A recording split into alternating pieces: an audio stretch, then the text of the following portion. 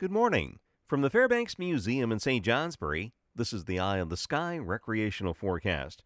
It's another mild day. In fact, temperatures in many locations didn't go below freezing last night. We're going to be climbing only into the mid 30s to mid 40s, though, today, thanks to a brisk northwest wind. This morning's flurries across the north and east will be ending. Clouds will be breaking for increasing sun late morning through midday, west and south of I 89, and that'll spread northeast during this afternoon. So, all in all, not a bad day for outdoor plans, but it turns even milder over the next couple of days. There'll be a storm tracking by to our north, a few sprinkles or brief showers in northern sections tomorrow afternoon, but otherwise, clouds and breaks of sun. Temperatures tomorrow climbing to the 40s and low 50s, and mid 40s to mid 50s on Thursday.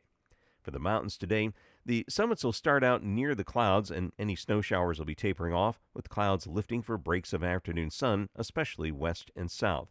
Moderate northwest winds will be diminishing this afternoon. Temperatures near 32 at 4,000 feet, in the 20s at 6,000 feet, turning milder tomorrow with a strong southwest wind.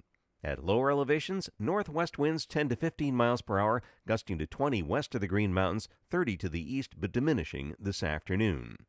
I'm meteorologist Mark Breen with an eye on the sky.